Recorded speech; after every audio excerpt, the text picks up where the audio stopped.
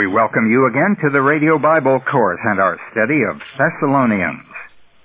Today we're going into the background of this epistle, and that takes us to the book of Acts. The visit of Paul to Thessalonica is recorded in Acts chapter 17. He and Silas and Timothy had just left Philippi.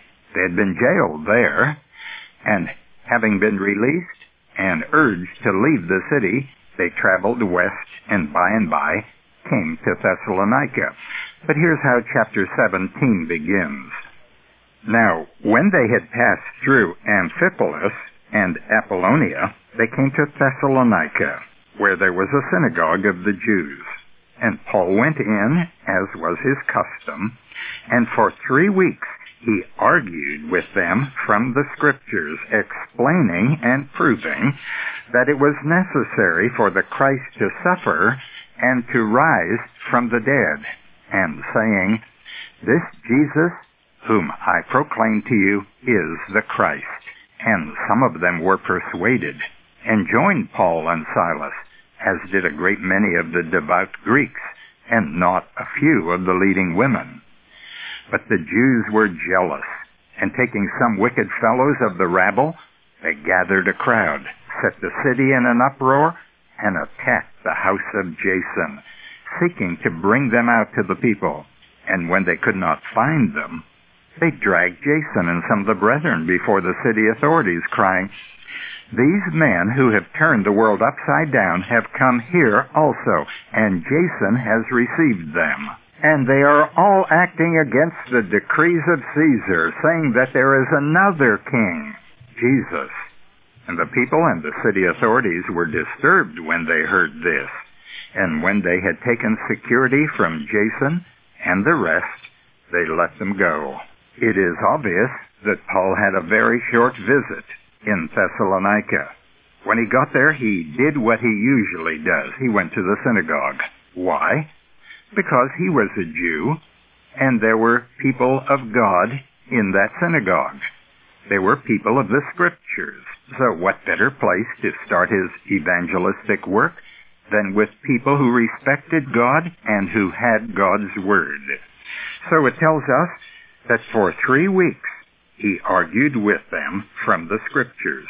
For 3 weeks, that means he may have arrived at the beginning of a week and the following Sabbath day, and the following week and another Sabbath day, and the following week and still another Sabbath day, perhaps as much as, but no more than, 5 weeks total he was in this city.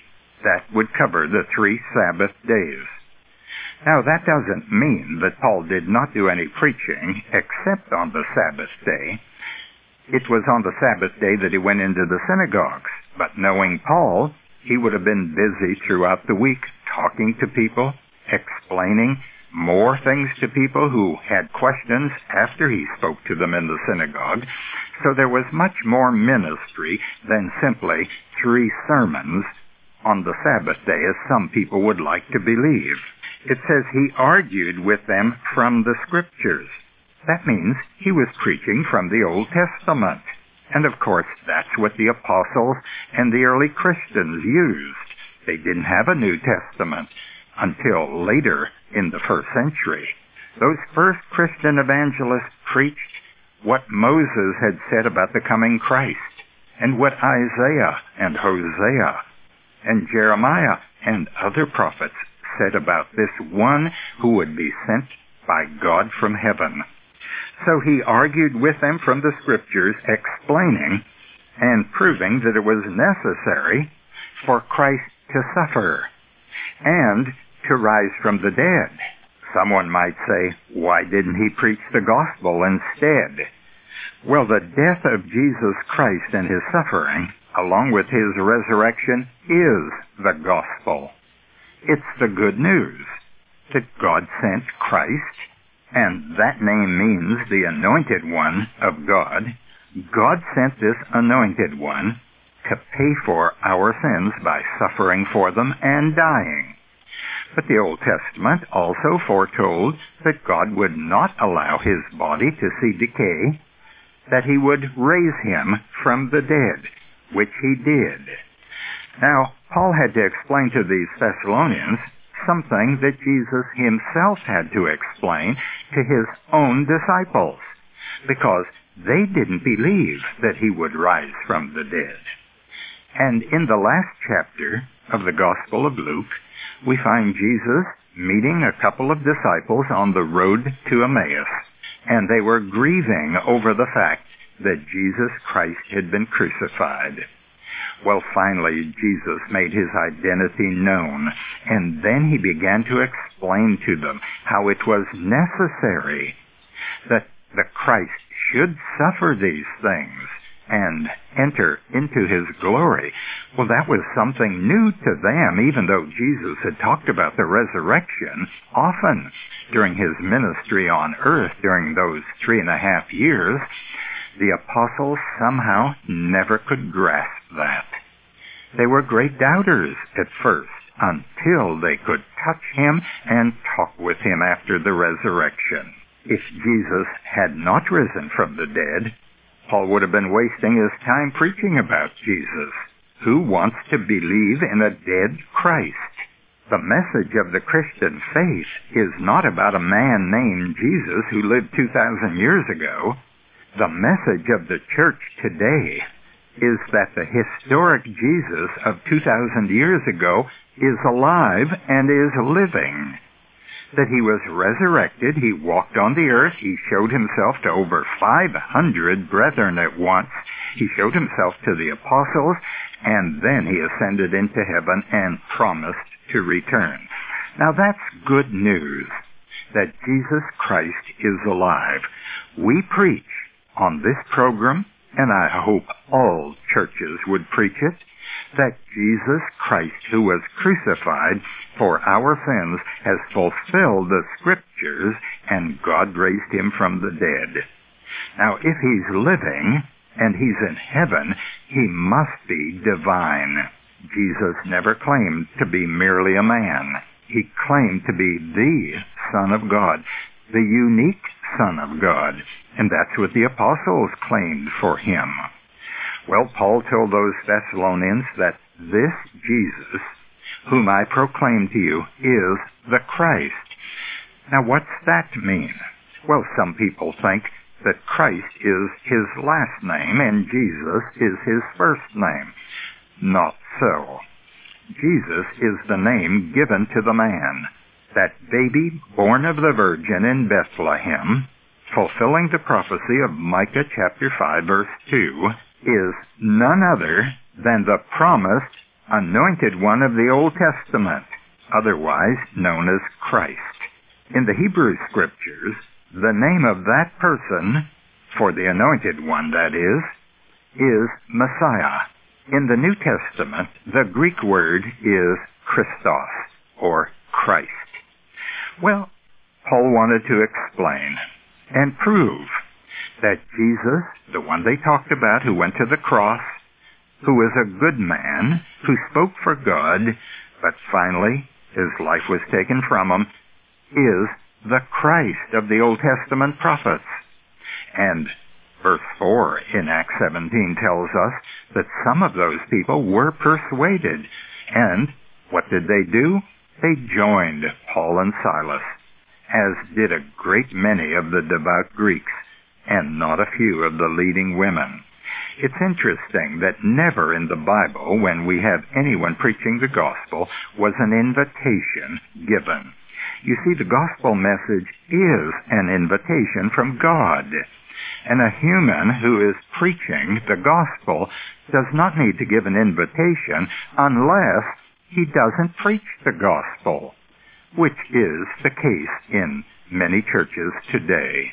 If we explain what God has already done, that message will include God's invitation for men to believe and receive eternal life through faith by the grace of God. The reason people believed in Paul's day was that the message which he preached was good news. Now, you can preach news, and you can preach the Bible, but unless you make it good news, people aren't going to believe it.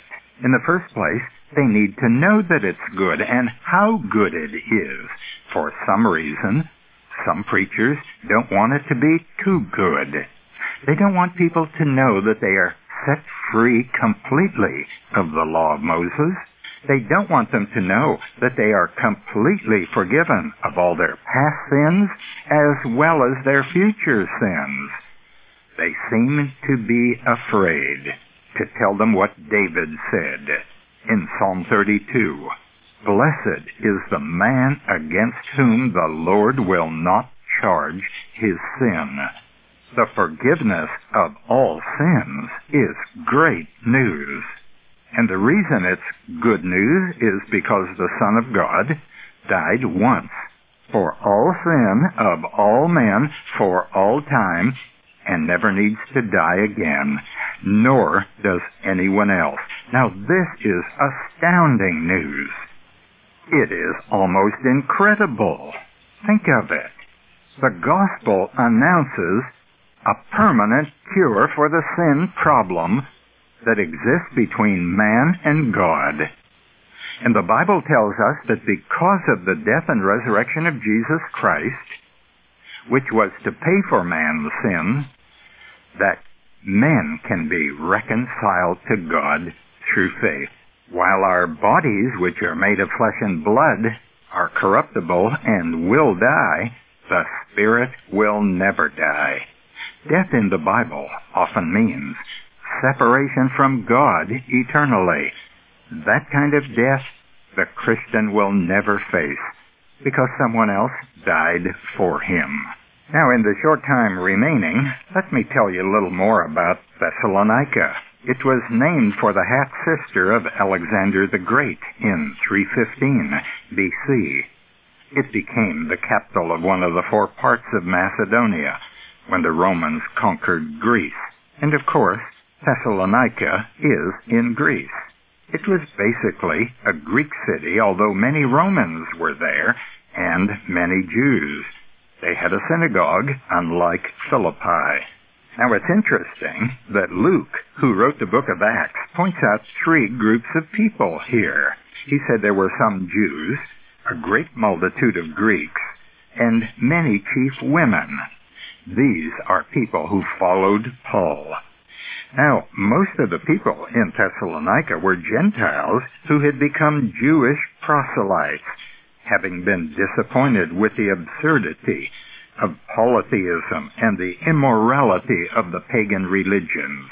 Compared to Judaism, those pagan religions were empty.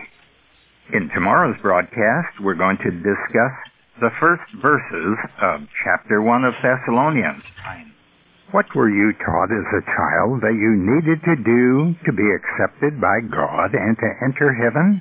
Most people say, keep the 10 Commandments. And some people say, and pray. Is that what the Bible teaches?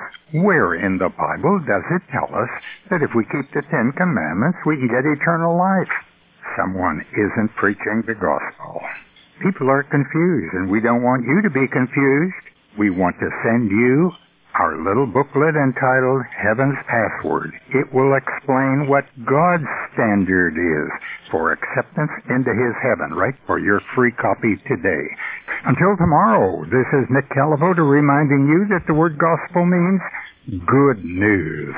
Our address is Radio Bible Courses, Post Office Box 14916, Baton Rouge, Louisiana, 70898. The website is rbcword.org.